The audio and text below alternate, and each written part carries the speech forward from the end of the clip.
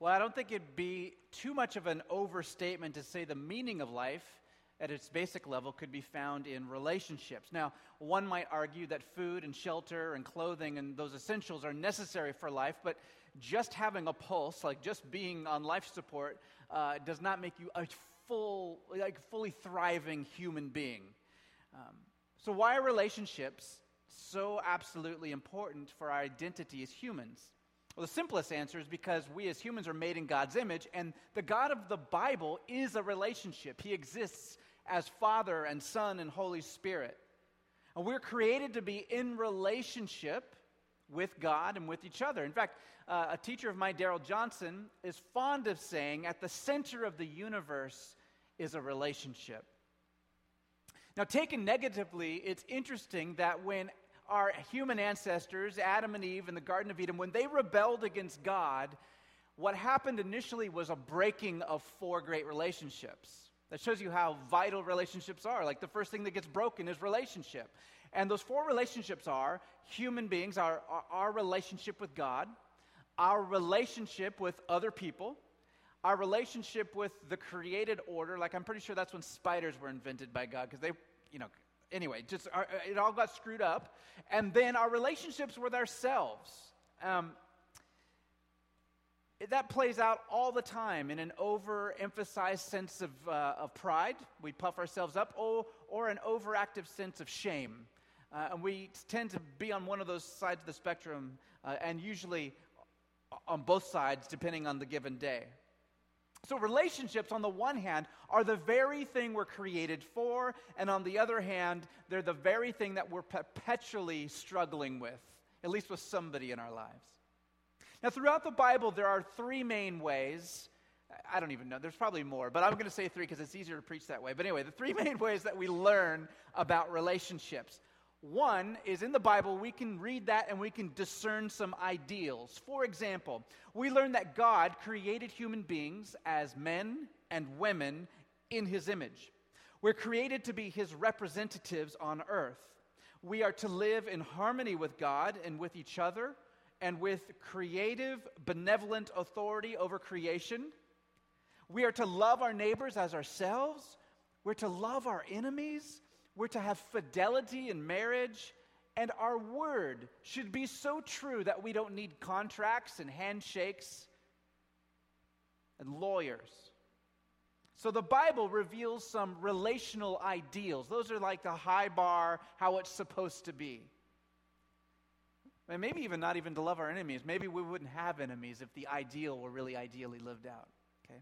So the second way we learn about relationships in the Bible is through narrative, which describes real examples of people interacting with each other and interacting with God. Ideals are the bullseye on the target. Narrative describes all of us, like all our arrows, missing the bullseye all over the place, sometimes not even hitting the target. Biblical narrative is rarely neat and tidy. It doesn't offer us principles for how to live a better life or 10 steps to a new you.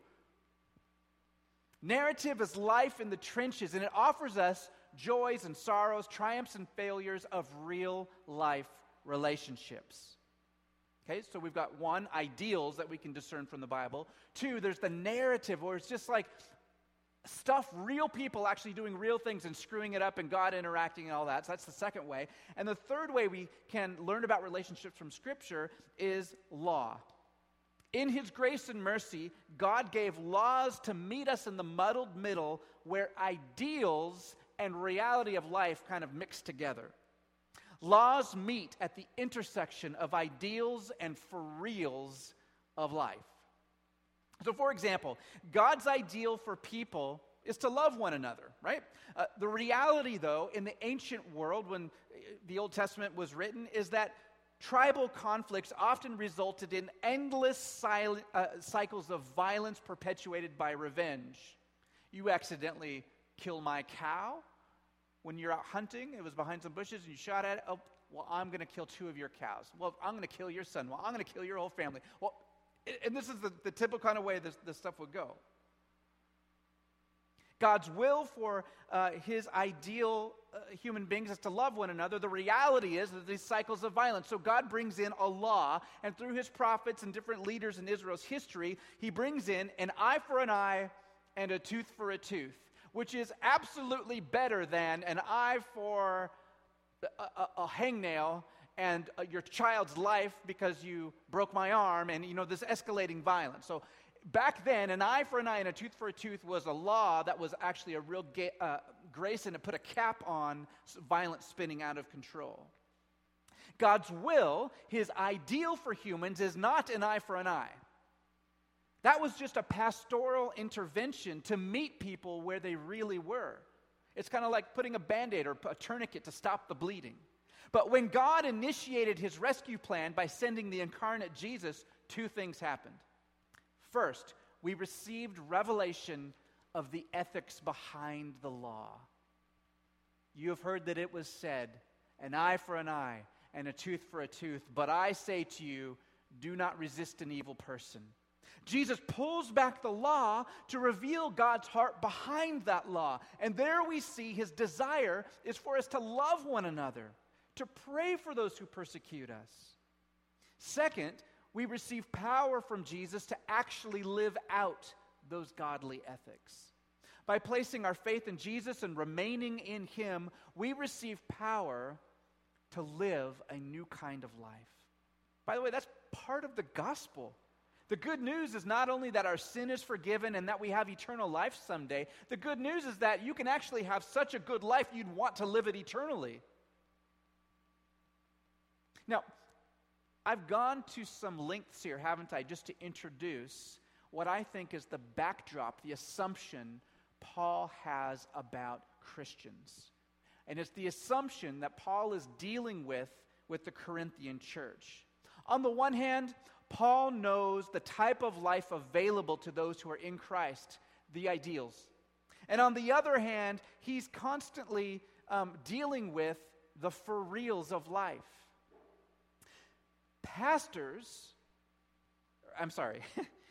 Preachers preach biblical ideals. So when I'm up here, I try and preach what the Bible says. But right after this sermon, I step down and we have dinner, and I meet with you throughout the week oftentimes, and that's when I pastor. Preachers preach ideals, pastors pastor in the real, and there's a meeting of the two that has to happen. Paul preaches that in Christ we're new creations, but he ministers in the reality that people are in process, right? So far, we've seen Paul ministering in relational trenches. The Corinthian church was living in the nitty-gritty for reals of trying to follow Jesus in a world where they're deeply influenced by their culture. One man was having an affair with his stepmother, and the church wasn't doing anything about it. Paul had to remember this ideal. How are we going to deal with this for real? Another set of brothers were defaming each other's names. Here are brothers in Christ taking their squabbles to secular court, where in public they're tearing each other down. Those two dudes are then supposed to worship together on Sunday. That's going to destroy the church, Paul says. No. And then there's the usual suspects of greed and premarital sex and extramarital sex and same-sex sex and young men going to prostitutes and drunkenness and life in the real world. Paul deals with these things in 1 Corinthians 6. And this evening, we're going to start 1 Corinthians chapter 7. It's a new section in Paul's letter, and I'm going to read it just now. Let's stand for the reading of God's word. Now, concerning the things about which you wrote, it is good for a man not to touch a woman.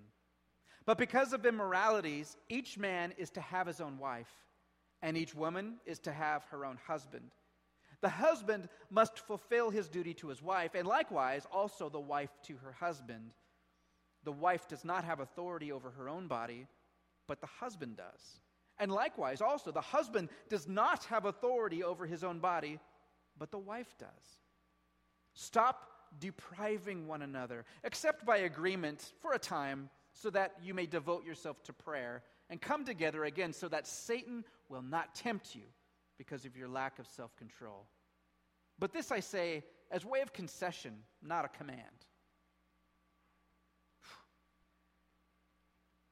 Lord, you are leading us into, yet again, into the waters of a deeply intimate place in our lives, in the realm of sex and marriage and you and how you fit in all that. And Lord, we just confess, it sometimes feels weird to talk about these things, and it feels weird to read someone from 2,000 years ago with different language, different assumptions. And so, Lord, we pray that you would give us wisdom, and most of all, Holy Spirit, that you would reveal to us what it is you want us to hear from you, how it is you want us to live, and who it is you want us to be. We need your help with that. Amen. You may be seated.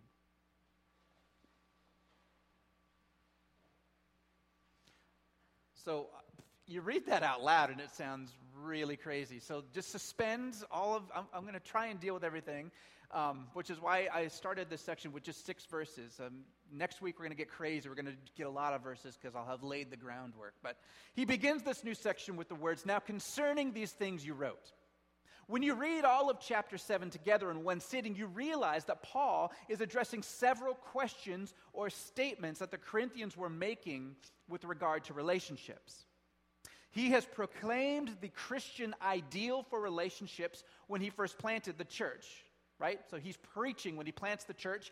He then stays with them for a period of time, and then he goes away to check on other churches. Now, 18 months later, after Paul plants the church and preaches his ideals about what it means to follow Jesus, he starts to hear reports. Some are oral reports from Chloe's people, and he has received some kind of written correspondence, at least one letter from the Corinthians, asking him some questions and making some statements. And what we're about to enter into is Paul's response to the written correspondence. Weird thing is, we don't have a copy of that. So we are like playing that game telephone where you're only hearing one side of the conversation. The only side of the conversation we have is Paul's response to the Corinthians. Now, in this passage, Paul challenges the Corinthians saying, or a maxim, it was kind of like a colloquial saying, that went something like this: "It is good for a man not to touch a woman." Now, the English translators, I think, they're a little uptight about sex, because in Greek, it's not a euphemism like that. Here's what it really says: "It is good for a man not to have sex with his wife." That was their saying.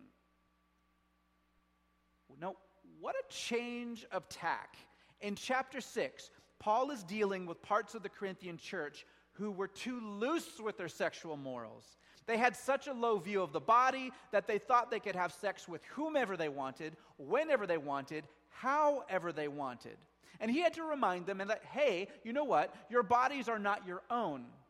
But in Christ, the believer is a temple of the Holy Spirit. So how then can you, a temple of the Holy Spirit, go and connect yourself in an intimate way with a prostitute or an extramarital affair or a premarital affair? See, this is what Paul is saying to the people whose values were too loose.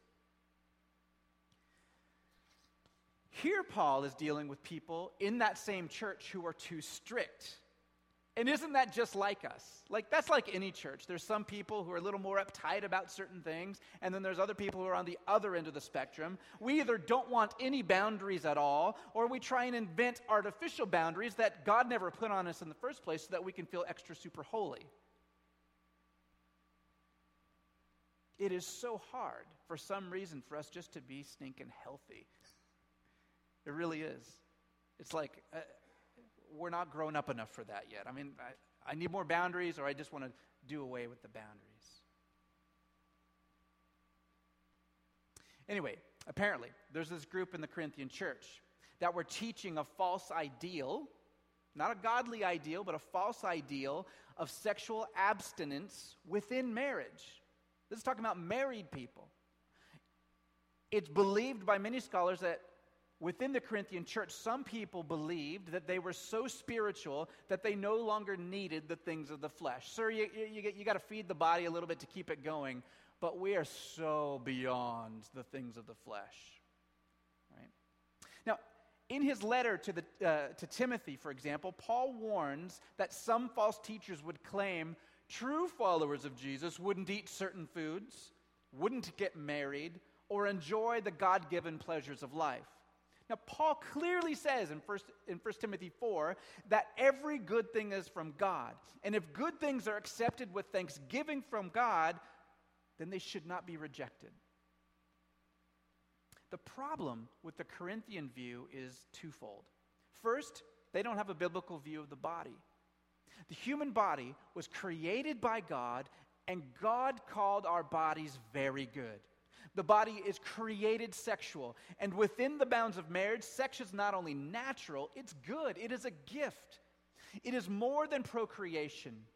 It is physical connection, it is emotional connection, it is psychological connection, and spiritual connection, all wrapped up in one. And it needs to be said that sex is a gift of pleasure from God as well. The Corinthians had a screwed up view of sex. They were either too loose or too uptight, but Paul wants to bring a pastoral voice into those two extremes. And frankly, I'm really glad he does. This isn't like a common topic to talk about sex this way in the Bible.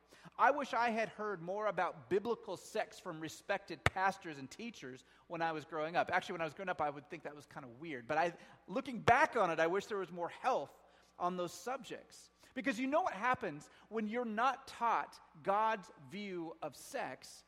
You're going to learn it from other places. You're going to learn it from other places. You learn about it from friends who have older siblings. You learn about it from magazines and TV shows and movies and the internet. And if you're learning from sex, just mainstream media, if you're just watching TV, you're going to get mixed messages. Sex sells cars and potato chips on the one hand, but it's portrayed as dirty and secretive on the other hand. So, just a word to parents, let's make sure we don't make sex a dirty topic or an embarrassing topic in our homes. Let's make sure that we're having appropriate conversations with our kids, because if we don't, they will. If we don't have these conversations, how will they critique the information that they will definitely be getting from other sources? It's not if they get it from other sources. Right. And if you're a mentor to someone, like, discipleship group, or, you've got some young person that you're under your wing, or even a peer, ask those hard questions. I always respected the mentors who would ask me about sex, about pornography, about how I'm doing, because let's not pretend that sex isn't one of the biggest parts of our body. If we're not doing it, we're thinking about it a lot, and it's everywhere. And so let's not pretend it's not part of our discipleship. Now, a few weeks ago, we talked about sex from the perspective of singles, and we talked about it a few weeks ago from the perspective of same-sex attracted brothers and sisters. This evening, our text is centered on sex within marriage. So if you're non-married, I hope you find some value in this message for a couple reasons. One, you might want to get married someday, and you might find it helpful to have a healthy view of sexuality from God's perspective. Second, you may be committed to singleness and celibacy. That is awesome. Please pray for your married brothers and sisters, because as you'll see, we need some serious help too. Okay, so back to the body. Paul is confronting the false view that the body is somehow impure, and therefore sex should be avoided for the super spiritual people who want to really follow Jesus. But what that view fails to account for is the fact that God created sex. He created it to feel good. It's okay that it feels good. By the way, the church at different points have taught you should only have sex if you're trying to have a child, and the sinful part is the feel-good part. Rubbish. Okay, anyway. He created sex as a gift to share and to rejoice in between a man and a woman in marriage. So Paul says to them about this statement, no, you're asking for trouble. Sex in marriage is a good thing unless you're unable for, medical reason or psychological reason or whatever. But each man is to have his own wife, and each woman is to have her own husband. Now, let me pause for a moment and address a verse that has been grossly misunderstood. I have heard it taught that what Paul is saying is that every man and every woman should get married. Like, not to each other, but that everyone should get married eventually in their life. That each man should have a wife, each woman should have a husband. Because of temptation, nobody can handle it if they're not married. Okay? That interpretation of this passage is plain wrong. And please hear me, you know me as a preacher, that when there are multiple views on something that have value, or scholars are divided on something, I usually present the main orthodox sides of things and say, you're grown-ups, you decide. Here's the views, right?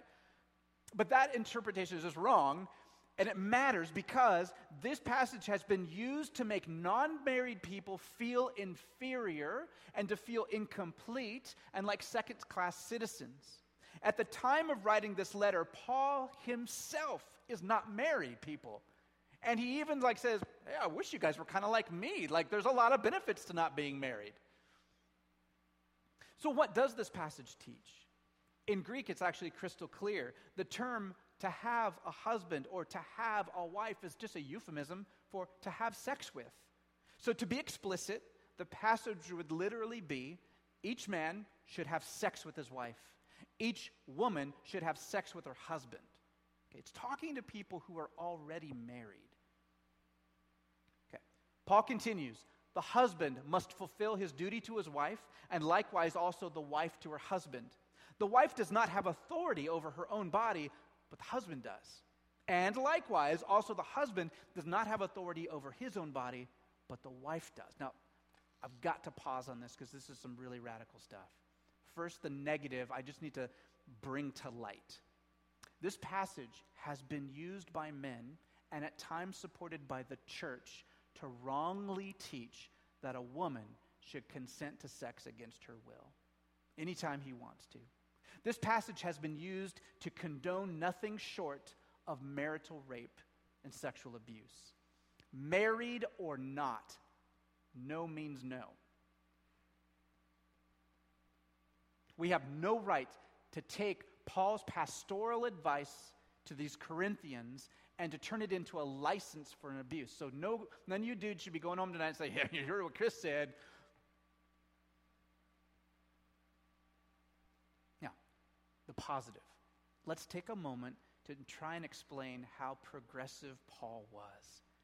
It is almost inconceivable to believe how misogynistic this culture in ancient Rome and ancient Greece was. Let me just quote one horrible quote that was commonly believed in this time period. This is a non-Jewish quote, by the way. This would not fly in Jewish or Christian communities, but this is like mainstream Roman Greek thought. Women are the worst plague Zeus created. The rights of women only existed in relation to how they would affect their father or their husband. So you could pretty much do anything you wanted to a woman, but if you tarnished her and she was going to have some monetary value to a husband or to a father, then you were in trouble. Or you could do anything to a woman, but if harming her in any way would bring shame upon the man's family name, then you were in trouble. But other than that, no big deal. Women were to be dutiful to their husbands. They were to be sexually faithful in marriage, and any adulterous behavior required, wasn't optional, required the man to divorce her. Husbands, on the other hand, were nearly expected to cheat on their wives. It was completely legal for husband to have affairs with other women as long as those other women were not married to the same class or higher ranking class or engaged to a higher ranking class. Plutarch was a well-known first century Greek biographer and lay philosopher, and we have a copy of this letter that he wrote to two young friends who were getting married, and it's titled Advice to the Bride and Groom. I'm a man, and it makes me want to puke. It's so patronizing. It's about how the wife should not spend too much money on fashion, and how when she furnishes the new house, she ought to be frugal.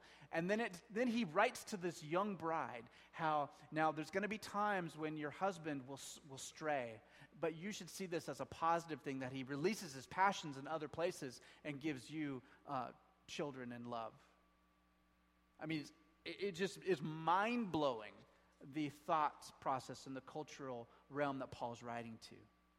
And Plutarch represents a common cultural view of Roman and Greek marriage. Woman has no rights, man is the king of the home. Now, suspend that up here and look at what Paul is saying. The man is to give himself sexually to his wife. The husband's body is not his own. It belongs under the authority of the wife. That means he is not free to give his body to another. It's under her authority. Paul is the original Christian feminist after Jesus. He gets a bad rap because we read him from our point of view, but he is radically flying in the face of their culture. Makes me think of Ephesians 5:21 that Keith read earlier, where Paul is talking to the church about mutual submission, men to women, women to men. He is utterly redefining marriage in Christ. And notice that the emphasis in this whole passage is not on you getting your needs met. It's not on you exercising your rights. The emphasis is on what you can give to your spouse. Your body is not your own. You are to use it to bring pleasure to your spouse. When our ancestors rebelled in the Garden of Eden, they disobeyed God because they began to believe the lie that the Satan put in their minds, the accuser. And that lie basically is, does God really have your best interest in mind? Think of what you could be and do if you had that fruit. And from that point on, we've been skeptical of God. We've been skeptical of one another. Even in the healthiest marriages I've seen, there's a tendency sometimes to not to want to overgive because you might get had. You might get taken advantage of. We hedge our bets. We're careful not to overextend. But in marriage, we are bound to fail if we do not initiate generosity. And in sex, if we constantly wait for the other to initiate or for the other to do what we want, we're going to be left disappointed. So for you marrieds out there, if you are unsatisfied with some part of your sexual life with your husband or wife, there are a couple things you can try. And I'm keeping this to 2, so this isn't like sex therapy from the pulpit. That would be weird. But this is right out of this passage, I think. First, in a respectful way, tell your spouse your desire, what it is that you're desiring. Most of us have had such horrible exposure to sex, and even in marriage, I find that people are kind of uncomfortable talking about it. But your spouse, newsflash, cannot meet expectations that they don't know exist. When was the last time you and your spouse had a constructive conversation about sex? It's funny, it's one of the things that is like really important, but most people don't talk about it very much because it's awkward. Because we've been taught growing up that it's dirty and we have our secrets and these kind of things, right? But in Christ, we need to bring light onto this beautiful thing. So have a talk about it. Second, sometimes there's a deadlock and we are so broken and so scared that we're waiting for the other person to make a move. The surest way to convince your spouse that it is safe for them to be vulnerable is for you to be vulnerable first. That's the extent of what I'm going to say up here. Paul commands married couples not to deprive one another of sexual intimacy. But in talking to those in the Corinthian congregation who are struggling with seeing sex as an important part of their life in Christ, he makes a pastoral concession. So these people were really thinking that to be closer to God, they shouldn't have sex within marriage. He's like, no, that's wrong. But to expect you to quit your thinking cold turkey is not a very realistic pastoral thing to do. So I'll tell you what, here's a concession. Maybe if you both agree, some scholars think this was coming from the wife who was saying like, well, we shouldn't do this. And the guys were like, wait, that's a bad idea. It's like, so he says, if you both agree to on sexual abstinence for a time period, maybe for prayer, or you go on a retreat or something like that, to be closer to God, fine. I don't command that. It's a concession to you. But come back together quickly. Otherwise, you're going to get tempted by Satan. Now, on the surface, this passage is about sex. But underlying all of this is the reality that it's really about dying to self. Everything a Christian does, whether it's in marriage or friendship, vocation, creative outlets, it's all an exercise in slowly dying to my lordship and recognizing his lordship. The Lord we follow is the one who initiated a relationship with us by becoming one of us. Consider that. The Lord we worship is the one who first loved us before we loved him. Again, he initiates. The King of the universe is the one who gave up rights over his body for his bride, the church. Jesus gave up his body to the cross so that we might be made new and clean, so that the church might be his bride.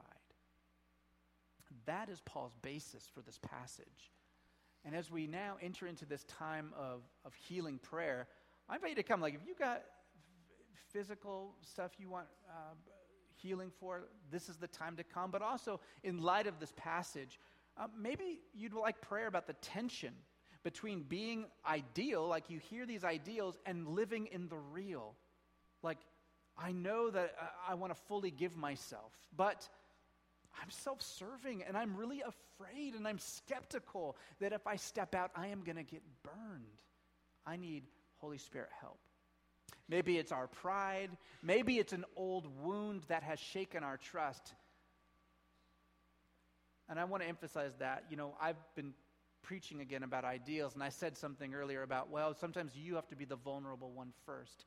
I did not take into account, which I am doing now, that some of us have deep wounds, that we have been burned so badly before, it will take a miracle for us to come out of the shell. And maybe tonight could be one step in that healing process, because that's a reality that many of us carry.